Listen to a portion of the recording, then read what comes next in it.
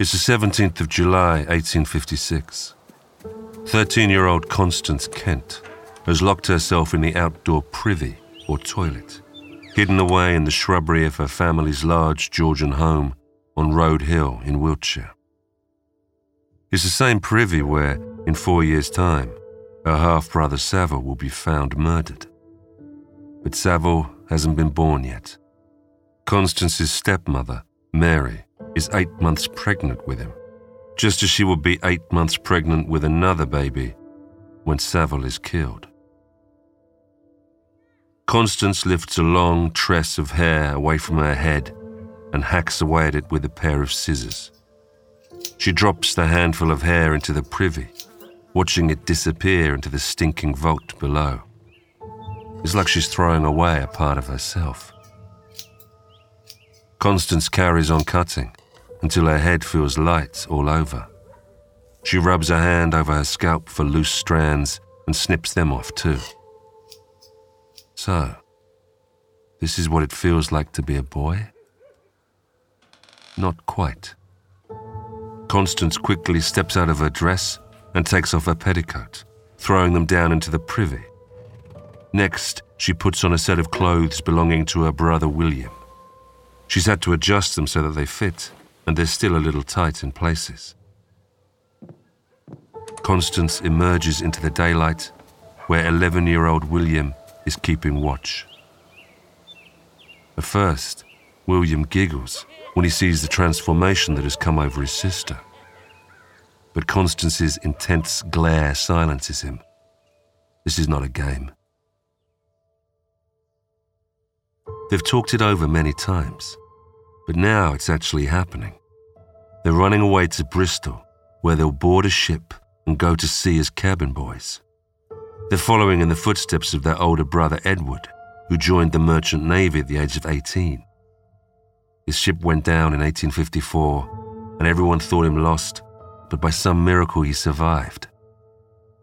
That's the kind of life that Constance longs for, a life of drama and excitement. Edward is Constance's hero. She can still remember his rage when he came home and found out that their father had married the governess, Mary Pratt. The fierce emotions that Edward unleashed thrilled Constance. She had wanted him to strike father, or to go even further and kill the new Mrs. Kent. That'd serve her right.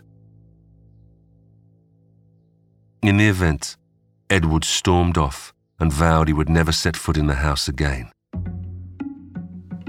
To begin with, their spirits are high. It's a warm summer's day. The sun is shining, bees buzz gently among the hedgerow flowers, and a pair of red admiral butterflies show them the way. But it isn't long before William starts complaining. It's too hot, he's thirsty, his feet hurt, he's tired, he wants to go home. She reminds him that home is where that woman is. Does he really want to go back to her? William doesn't answer. For Constance, the stakes are higher. This is a matter of life or death. She has to escape the life she hates and the woman who is responsible for all her sufferings, the cold-hearted schemer who took her mother's place. And if she doesn't get away, well, she won't answer for what she'll do. How much further? William wants to know. It's 10 miles to Bath, and they've been walking for no more than half an hour. Constance calculates that they must have gone about a mile already. Hopefully, they'll get there before nightfall. They arrive at the Greyhound Hotel in Bath by evening. Constance does all the talking, lowering the pitch of her voice so that she sounds like an adolescent boy.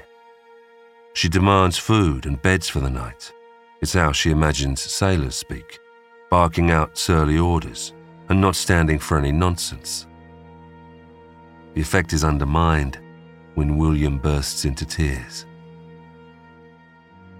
The landlady guesses straight away that she has a couple of runaways on her hands. She takes pity on William and gives him a bed at the hotel. But she's not impressed with the other boys' rude manners. The police are sent for, and Constance spends the night at the station. She's held in the common detention room with the other prisoners. She tells herself she's not frightened. If she is, she's determined not to show it. She won't let on who she really is and keeps up the pretense of being a boy. One of the sergeants frowns at her as if he suspects the truth, but says nothing. She doesn't sleep much that night. Early next morning, her father's manservant arrives at the police station and identifies Constance. He's already picked up William from the hotel. The man complains that he's worn out 3 horses looking for them. He's not in a good mood, but Constance refuses to apologize. Back at Road Hill House, William is contrite. He apologizes for all the trouble he's caused. To Constance's disgust, he turns on the waterworks again. When it comes to Constance's turn to speak, she lifts her head haughtily and says nothing. They won't get any apology from her. But her father demands an explanation at least. How could she put them through this? Why did she do it? Constance sighs. "I wished to be independent," is all she will say.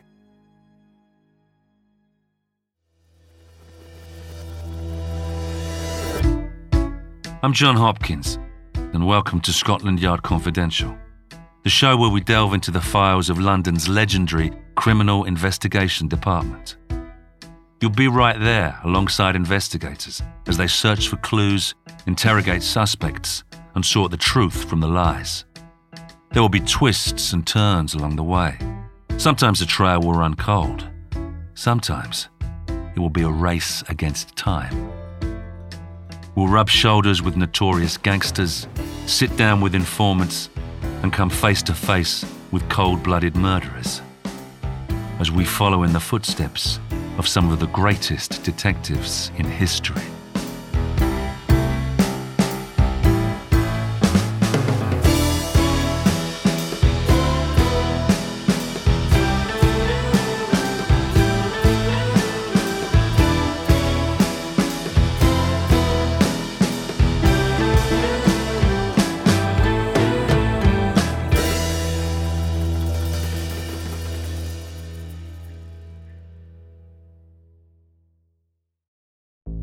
There's no better feeling than a personal win, and the State Farm Personal Price Plan can help you do just that.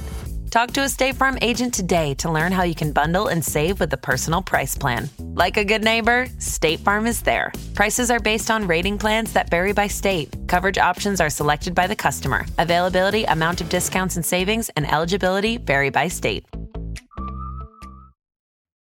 On the afternoon of the 16th of July, 1860, Inspector Jonathan Whitcher of Scotland Yard walks the short distance from Road Village to Road Hill House in the company of Superintendent Foley of the Wiltshire Police. Built from local limestone by a wealthy clothier in 1800, the solid 3-storey house sits back from the main road, overlooking the village from the top of Road Hill. The grounds are shielded from prying eyes by a screen of trees and a high fence. Samuel Kent is evidently a man who values his privacy. Whitcher approaches the house along the curving drive. On his right is a shrubbery, where the outside privy for servants and tradesmen is located. It was here where 3-year-old Savile's body was found. Superintendent Foley also discovered a piece of flannel in the privy, which led him to suspect the nursemaid Elizabeth Goff of being Savile's murderer, as she was the only one of the house's live-in female servants that the breast flannel fitted. This is the first major difference of opinion between Whitcher and Foley. To Whitcher's mind, the flannel was irrelevant. It could have been dropped in the privy at any time before Savile's murder, getting blood on it when the body was put there. Not only that, it was found in the waste beneath the privy and not on the splashboard where Savile's body had been left. But if he's right, why hasn't anybody admitted that the flannel was theirs? There's a simple reason for this as far as Witcher is concerned. They may be afraid they will be accused of the murder if they do.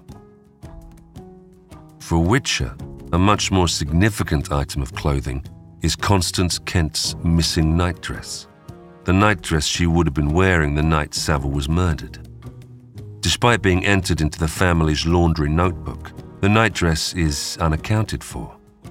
The laundress claims she never received it. The family insists she must have lost it. Superintendent Foley makes it clear that he doesn't approve of this line of investigation. As he sees it, there's really no need to bother the family with such impertinent questions. Haven't they suffered enough? But coming from a working-class background, Witcher is no respecter of a well-to-do family's feelings, not where murder is involved. This is Witcher's very first day on the case, and he wastes no time in getting down to business.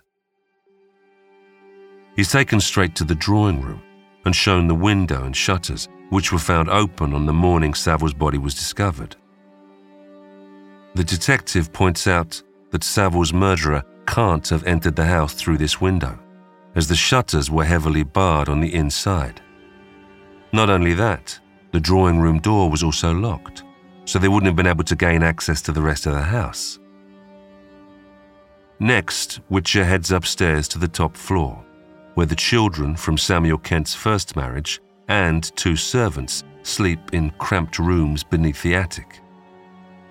He notes that Constance and William are the only ones in the house to have bedrooms of their own, making it easier for them to come and go without anyone else noticing. Making no secret of his suspicions, Witcher searches Constance's room.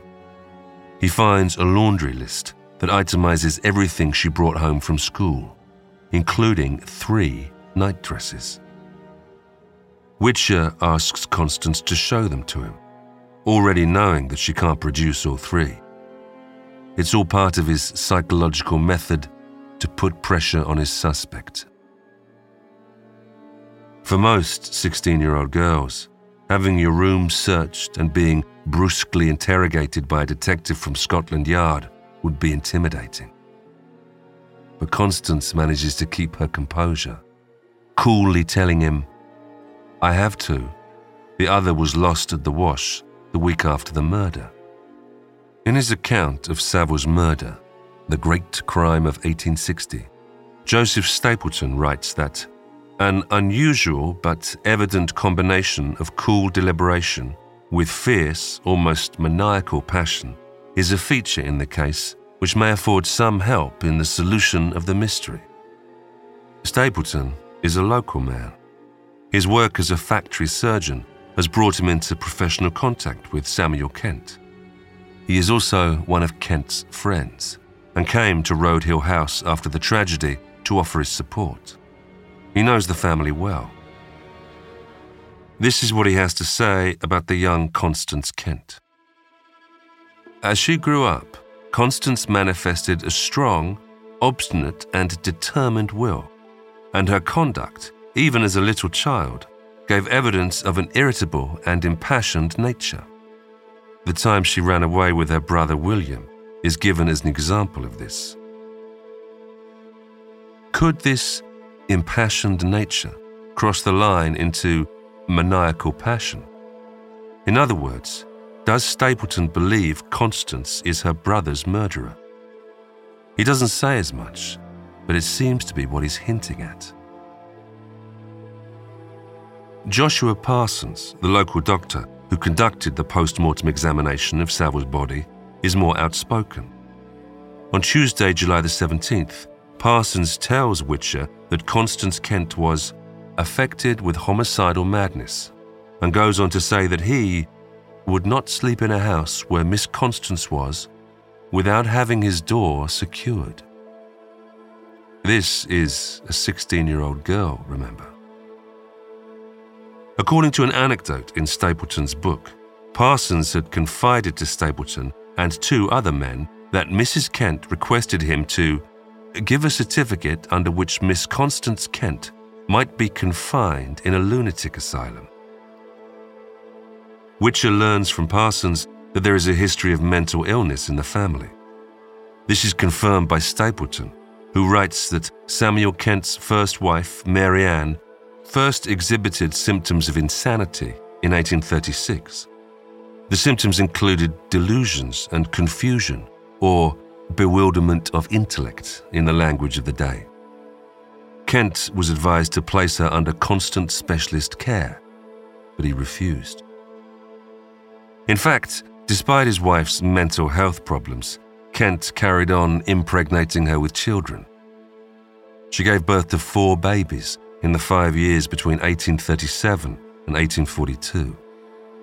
None of them survived longer than 6 months. Even so, Samuel Kent had no qualms about continuing to put his wife under the ordeal and danger of childbirth. Constance was born in February 1844, William in July 1845. It's said that while she was pregnant with both these children, Mrs. Kent's mental health deteriorated sharply. Given his wife's fragile state of mind, Kent employed a governess to help with the childcare. This was Mary Pratt, whom he would marry after Mary Ann's death in 1852, though it was rumoured that he was already having an improper relationship with her while his wife was still alive. Stapleton repeats another rumour, only to strenuously deny it, that Samuel Kent was responsible for his first wife's death.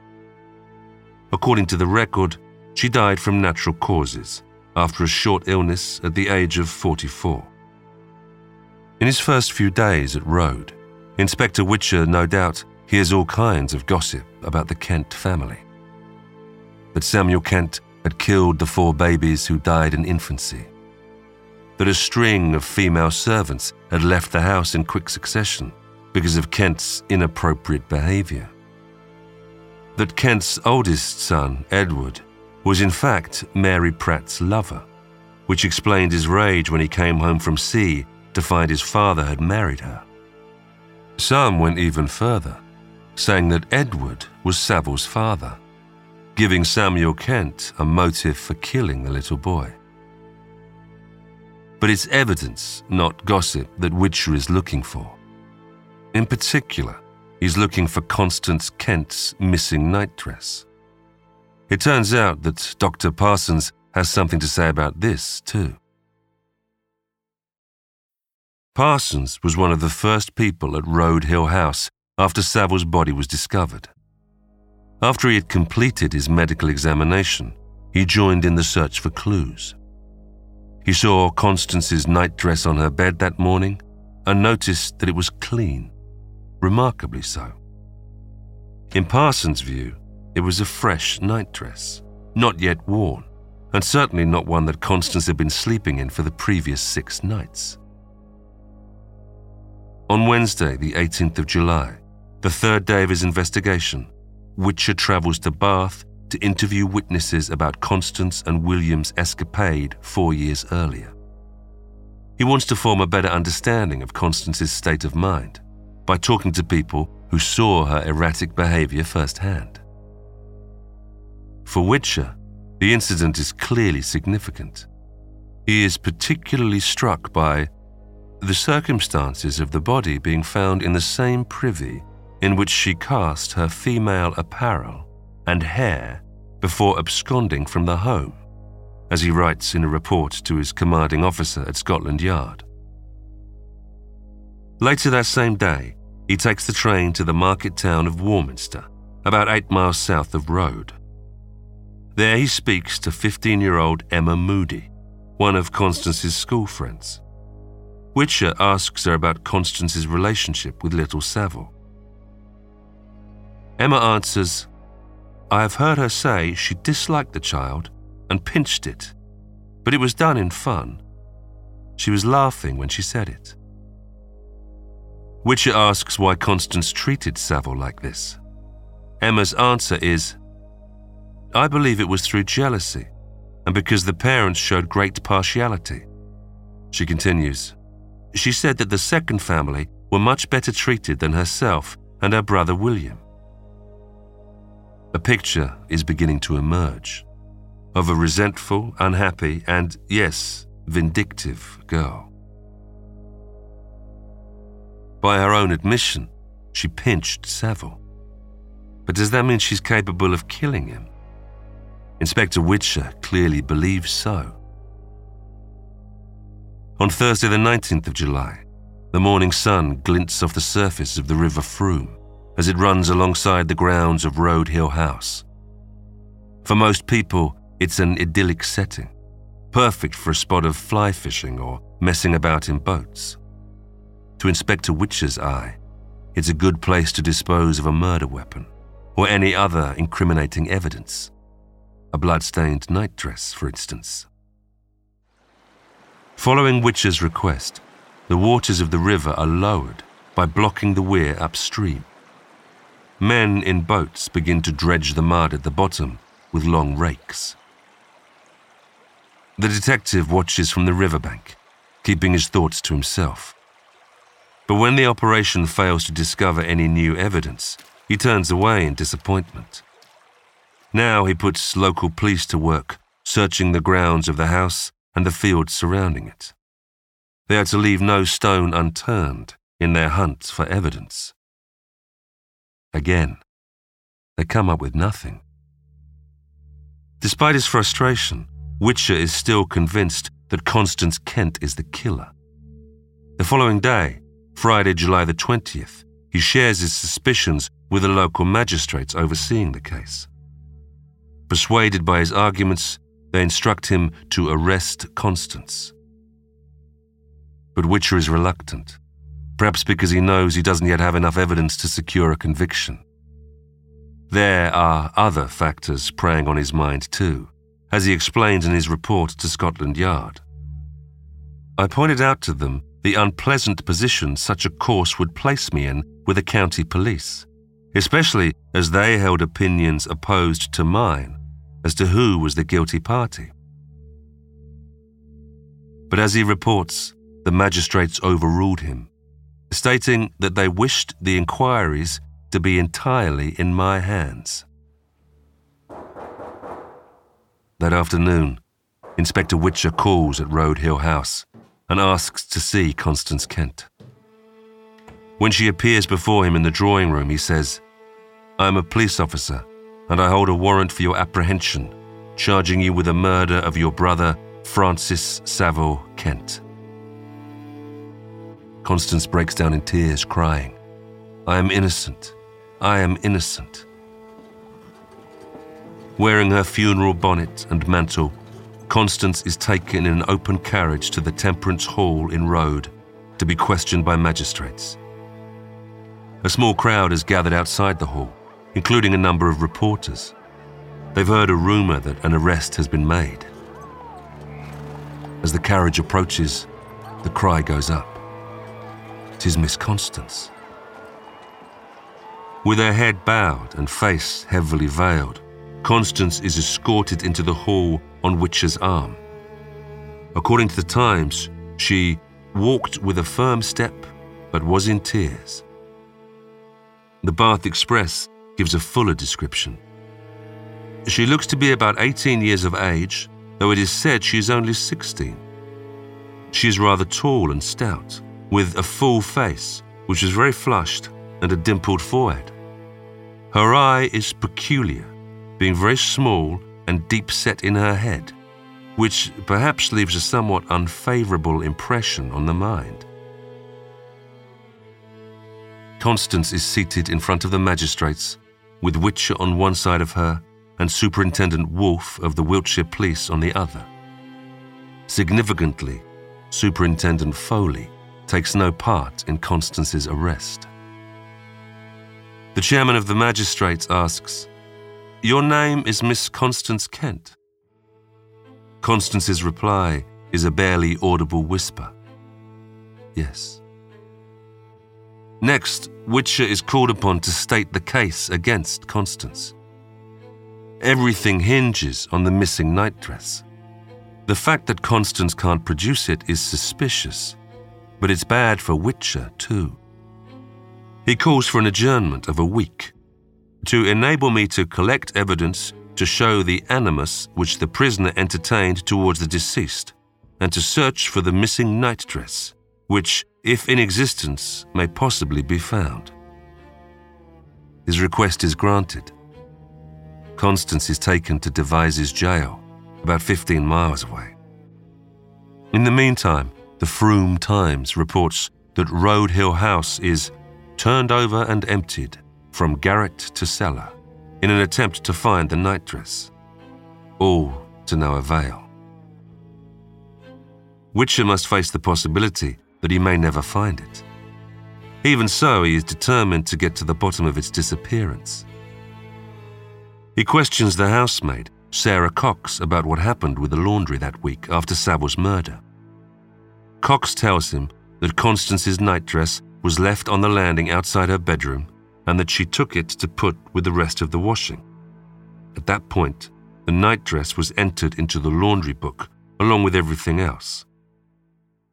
However, he now learns that after Cox had packed the washing into 2 baskets ready to go to the laundry, Constance came into the room where she was working. In Cox's words, "She asked me if I would look in her slip pocket to see if she had left her purse there." Cox took out the slip but couldn't find the purse. Constance now asked Cox to go downstairs and fetch her a glass of water. To Inspector Witcher, this is all extremely suspicious. He believes that Constance asked Cox to look for the purse so that she could see which of the 2 baskets her nightdress was in. She then sent Cox downstairs for the water so that she could retrieve it. According to Witcher's theory, this was not the nightdress she was wearing when she killed Saville, but a substitute one. Constance's problem was that she brought 3 nightdresses back from school. Now she only has 2, having destroyed the blood-stained one she was wearing when she killed Saville. To cover this, Constance executed a very artful stratagem, in Witcher's words. The purpose was to make it look like the missing nightdress had been lost by the laundress. This was Witcher's theory. But could he prove it? On Friday the 27th of July, Constance is once again brought before the magistrates in the Temperance Hall at Rode. The Times reports that she fell into her father's arms and kissed him. She then took the seat which had been provided for her and burst into tears. There is one important difference between Constance's appearance in front of the bench today and her last. This time, she is represented by a barrister from Bristol called Peter Edlin. By all accounts, he is a formidable advocate. The first witness is Elizabeth Goff, who is questioned by Edlin about Constance's relationship with her brother, Saville. Goff answers, "I have never heard Constance say anything unkind to Saville. I have never seen her conduct herself otherwise than kindly towards him." This contradicts Inspector Witcher's star witness, Constance's school friend Emma Moody. And when Emma is being taken through her evidence by the magistrate's clerk, Edlin repeatedly interrupts, saying, "I submit that this is wrong. The examination is most unusual and improper." He even insinuates that Witcher has behaved in an underhand way by talking to Constance's school friends in the first place. Edlin effectively suppresses Emma's evidence and casts doubt on Witcher's methods. The audience is clearly on his side, as they show by their applause. Witcher must feel the case slipping away from him. Edlin begins his concluding speech by calling for the magistrates to release Constance Kent, claiming, "There is not one tittle of evidence against this young lady." He argues that the case was not constructed on any tangible evidence, but upon the fact that a paltry bedgown was missing. Edlin even accuses Witcher of being motivated by the prospect of a reward, and says that the detective was baffled and annoyed by not finding a clue, and he caught at that which was no clue at all.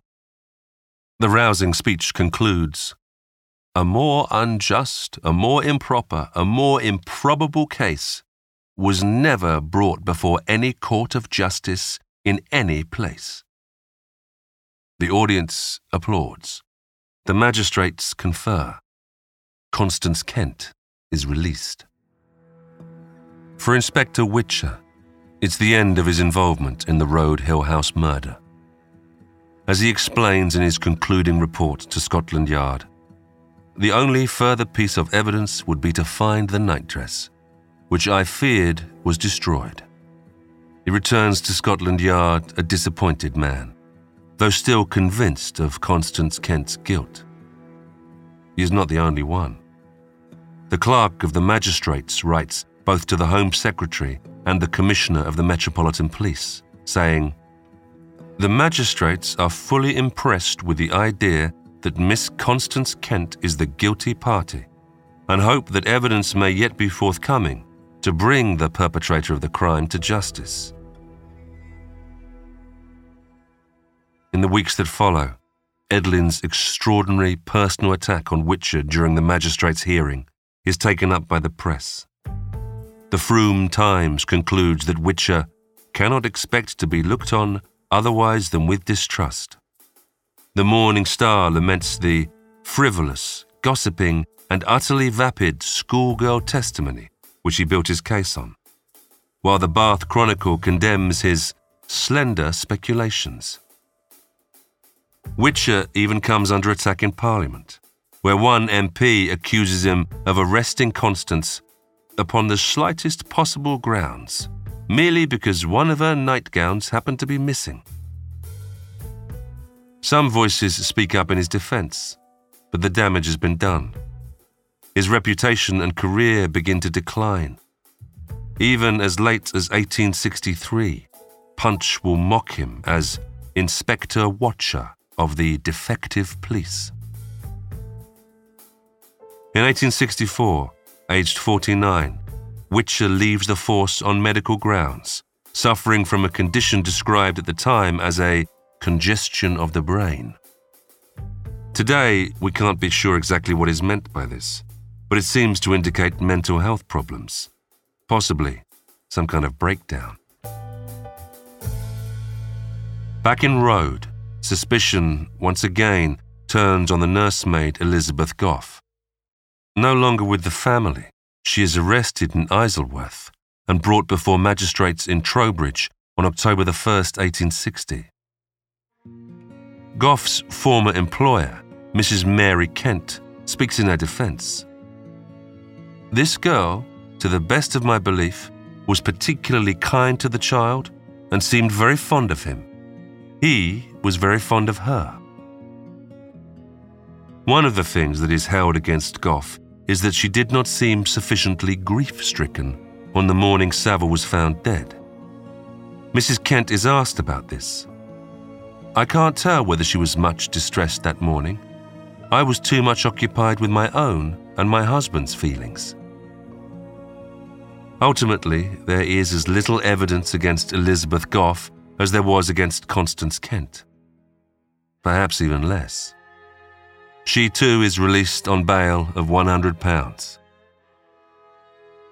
As the Times puts it, if the late Edgar Poe had sat down to invent a tale of mystery, he could not have imagined anything more strange and perplexing. The matter remains still as dark as ever. It will be 5 years before the mystery is solved, and no one will be more interested to know the solution than retired Inspector Jonathan Whicher, formerly of Scotland Yard.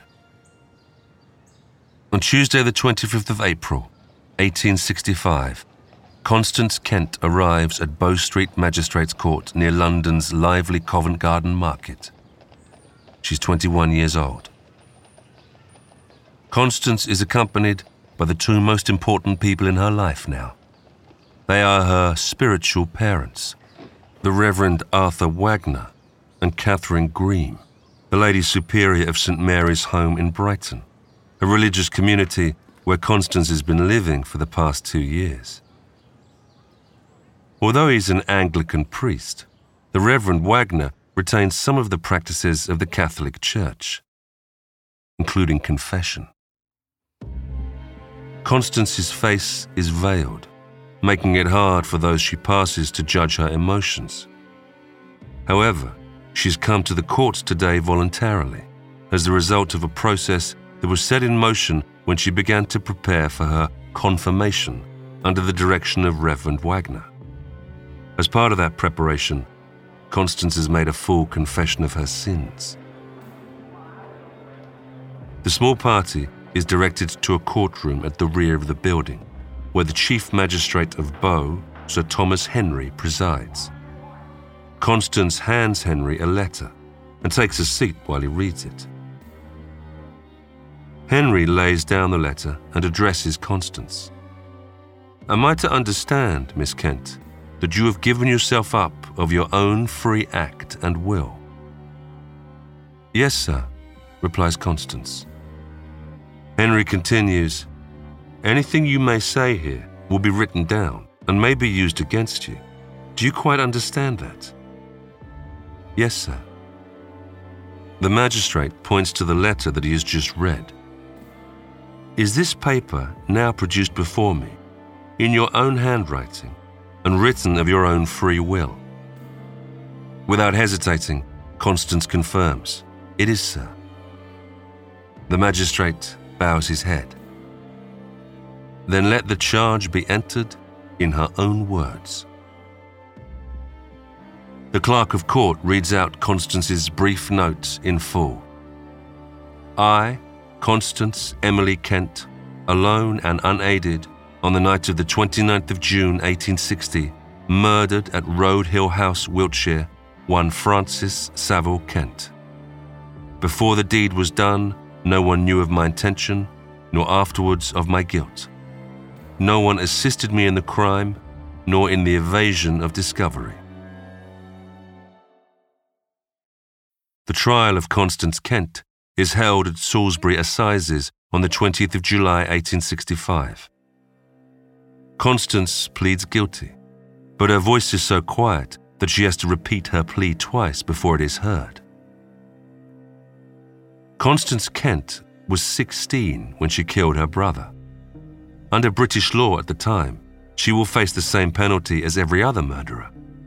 The judge, Mr. Justice Wills, puts on the black cap that is traditionally worn when passing the death sentence. It is a highly charged moment. Up until this point, Constance has held it together. Now she breaks down, sobbing uncontrollably. Even the judge is overcome by emotion, tears streaming down his face as he addresses the prisoner. In his sentencing speech, Justice Wills calls on Queen Victoria to exercise her royal prerogative and overturn the sentence he is obliged by law to deliver. In the days after the trial, the Home Secretary, Sir George Grey, adds his voice to the calls for mercy. A week later, the sentence is changed to one of penal servitude for life. In the event, Constance will serve 20 years. On the 20th of August 1865, a letter appears in the Times written by Dr. Charles Bucknell, a psychiatrist appointed by the court to assess Constance Kent's mental state before she stood trial. Writing at Constance's request, Bucknell fills in many of the details of the crime. He says that Constance killed Saville with a razor she took from her father's wardrobe, which she cleaned and returned after the murder. He tells how she lay awake in bed that night, waiting until she was sure everyone was asleep. Soon after midnight, she got up and went downstairs, opening the drawing room door and window shutters. She then went back upstairs and took Saville from the nursery. Holding him in one arm, she put on her galoshes and raised the drawing room window, taking him out to the privy. There, she lit a candle and placed it on the seat, with Saville fast asleep on her shoulder the whole time. Then, in Dr. Bucknell's words, she inflicted the wound in the throat. She says that she thought the blood would never come and the child was not killed, so she thrust the razor into its left side and put the baby, with the blanket round it, into the vault. When she got back to her bedroom, she found that her nightgown only had 2 spots of blood on it, which she washed out using the water left in her basin. In the morning, the nightdress was dry and appeared superficially clean. However, the faint bloodstains were still visible when held up to the light. Fortunately for Constance, when Superintendent Foley and Dr. Parsons examined the nightdress, they didn't look too closely. Eventually, Constance burnt the nightdress in her own room. To cover the shortfall, she came up with the ruse that Whicher had worked out, sending the maid Sarah Cox for a glass of water so that she could take back the clean nightdress and throw the blame for the missing garment on the laundress. At last, Whicher is vindicated, his theory proven correct. But why did she do it? This is the question everyone wants answered. It is not until 1878, 13 years after his letter to the Times, that Bucknell will finally reveal what he describes as the real and dreadful motive in a lecture on insanity to the Royal College of Physicians. He tells his audience about the first Mrs. Kent's decline into madness and how she was isolated from the family, living in seclusion in her room, while a high-spirited governess took over the management of the house. This is Mary Pratt, who will eventually marry Samuel Kent after his first wife dies. Bucknell relates how the second Mrs. Kent used to make disparaging remarks about her predecessor. In his words, "Little dreaming, poor lady, of the fund of rage and revengeful feeling she was storing up in the heart of her young stepdaughter." It was to escape her stepmother's hated presence that Constance ran away to Bath at the age of 13. After she was brought back, she thought of poisoning her stepmother, but that, on reflection, she felt would be no real punishment. And then it was that she determined to murder the poor lady's boy. Her motive, then, was to inflict as much pain as possible on her stepmother. On the 18th of July, 1885, Constance Kent is released on licence from Fulham Prison after serving a full 20 years in jail. She's 45 years old. Reverend Wagner, to whom she had confessed her terrible crime, again takes her under his wing, finding her a place in a religious community in Sussex. In 1886, however, she leaves England for Australia, travelling under the name Emily Kay. She joins her brother William and his family, who emigrated in 1884. Accompanying Constance on the voyage is her half-sister Eveline, now 28, who was the baby sleeping in the nursery when Saville was taken, and 25-year-old Florence Kent, another half-sister born after Saville's death. In Australia, they will join Mary Amelia, once the toddler who was sleeping in her parents' room that night, and Ackland, the baby Mary Kent was pregnant with when Saville was murdered. The family, torn apart by Constance's crime, comes together around her. There is one final footnote to the story. In 1928, an anonymous 3,000-word letter is sent to the publishers of a true crime book about the Road Hill House murder. The letter is postmarked Sydney, Australia, which is where Constance is now living. It's clearly written by someone who had intimate knowledge of life at Road Hill House and bears a number of similarities to other letters known to have been written by Constance. The letter outlines the division caused in the family by the arrival of the governess Mary Pratt and describes how one morning Edward Kent discovered his father coming out of her bedroom. The now adult writer is able to understand what as a child she only sensed: that Samuel Kent and Mary Pratt were having an illicit sexual relationship while his first wife was still alive. And, contrary to Constance's claim that her stepmother was always kind to her, the letter lists a catalogue of abuse. Most interestingly of all, the letter explains that both Constance and William have a condition known as Hutchinsonian teeth. These are serrated incisors, a symptom of congenital syphilis. The implication is that Samuel Kent infected his first wife with syphilis, which may have been responsible for her decline into dementia. She then passed the disease on to her youngest children. At 16, Constance Kent was a deeply troubled adolescent. It seems there may have been good reasons why. In Australia, Constance finds some kind of peace. Perhaps to make amends for her crime, she works for a time in a lepers colony and then as the matron of a young offenders unit. She dies in 1944, aged 100.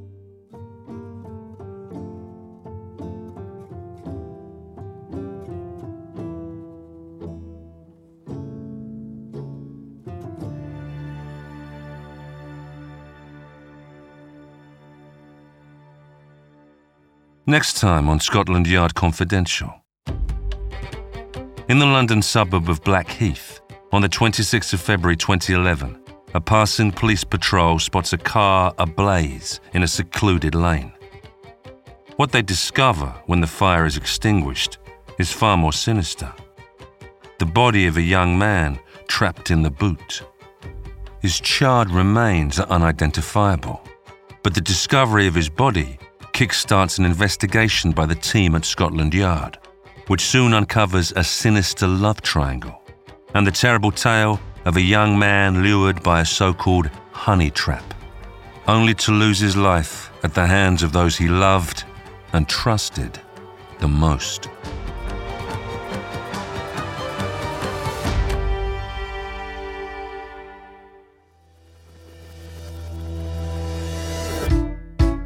Scotland Yard Confidential is a Spotify original from Parcast, produced in partnership with Noiser. Executive produced by Max Cutler, Drew Cole and Pascal Hughes. Developed by Julian Poirot for Parcast. Series produced by Addison Nugent. Series consultant Roger Morris. Written by Roger Morris. Hosted by me, John Hopkins. Supervising editor Kevin Pham. Sound design by Matthias Torres Sole. Sound supervisor Tom Pink. Edited by Carla Flores and Rob Plummer. Mixmaster by Kian Ryan Morgan. Music by Oliver Baines and Dory McCauley.